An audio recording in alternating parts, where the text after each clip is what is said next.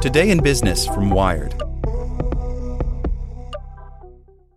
The Science of Scaling, hosted by Mark Roberge, is brought to you by the HubSpot Podcast Network, the audio destination for business professionals. Each week, Mark Roberge, founding CRO at HubSpot CRO, senior lecturer at Harvard Business School, and co-founder of Stage 2 Capital, sits down with the most successful sales leaders in tech to learn the secrets, strategies, and tactics to scaling your company's growth. I like the episode with the founder of Aircall on how to go from handling your own sales to scaling a sales team. It has great advice for entrepreneurs. Listen to The Science of Scaling wherever you get your podcasts.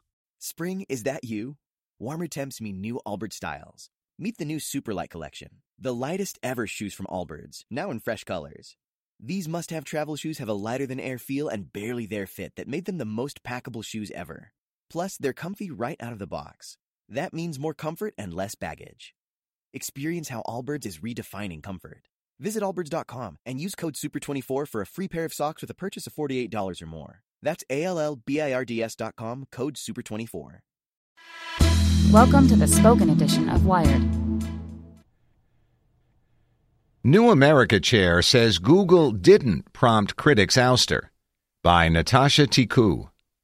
The co-chair of the New America Foundation told staffers Wednesday that neither Google nor its executive chairman Eric Schmidt, both donors to the think tank, played a role in the recent ouster from the foundation of an antitrust scholar who had been critical of Google. Neither Google nor Eric Schmidt attempted to interfere with criticism of Google by the researcher, co-chair Jonathan Soros wrote in a letter to New America's staff and fellows. They did not threaten funding, and they did not call for any changes to research into monopoly power.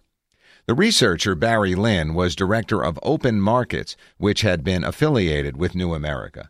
Lin was told that Open Markets would be pushed out of the think tank shortly after Lin issued a statement praising a European antitrust ruling against Google and urging U.S. regulators to take action against the search giant.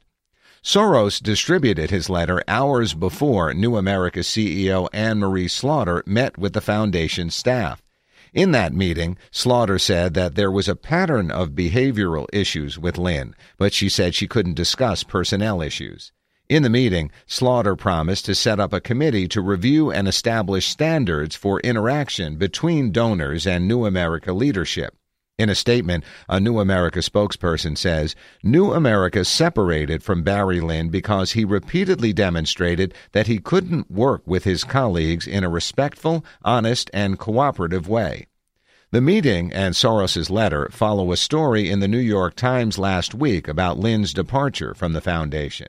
In the letter, Soros, the son of philanthropist George Soros, says the Times article was the result of a targeted communications campaign by Lin and Zephyr Teachout, a New America fellow who published a related op-ed the same day that the story broke in the Times. With their comments, Soros says the two researchers had casually and cavalierly damaged the integrity of an institution. But he also acknowledges that New America had hurt its own cause with a flat-footed and sometimes counterproductive response to the charges and the article. New America CEO Anne-Marie Slaughter handled the think tank's immediate response to the Times, initially calling the article false before later retracting that claim. She also published emails that she had sent to Lin, but not his responses, on New America's website in the interest of transparency.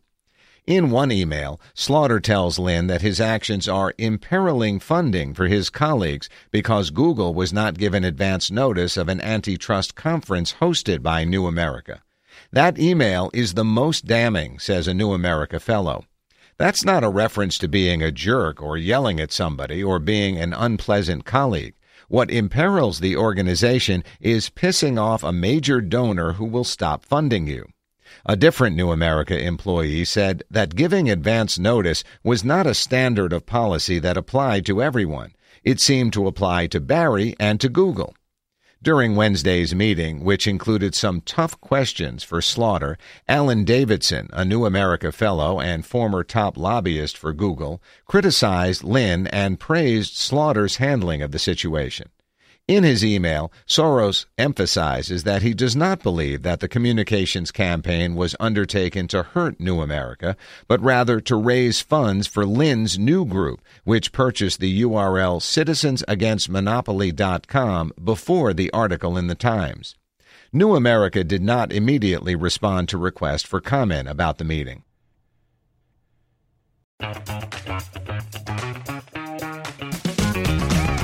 Hey there, I'm Dylan Lewis, one of the hosts of Motley Fool Money. Each weekday on Motley Fool Money, we talk through the business news you need to know and the stories moving stocks on Wall Street. On weekends, we dive into the industries shaping tomorrow and host the experts, authors, and executives that understand them. Tune in for insights, a long-term perspective on investing, and of course, stock ideas. Plenty of them. To quote a listener, it pays to listen. Check us out and subscribe wherever you listen to podcasts.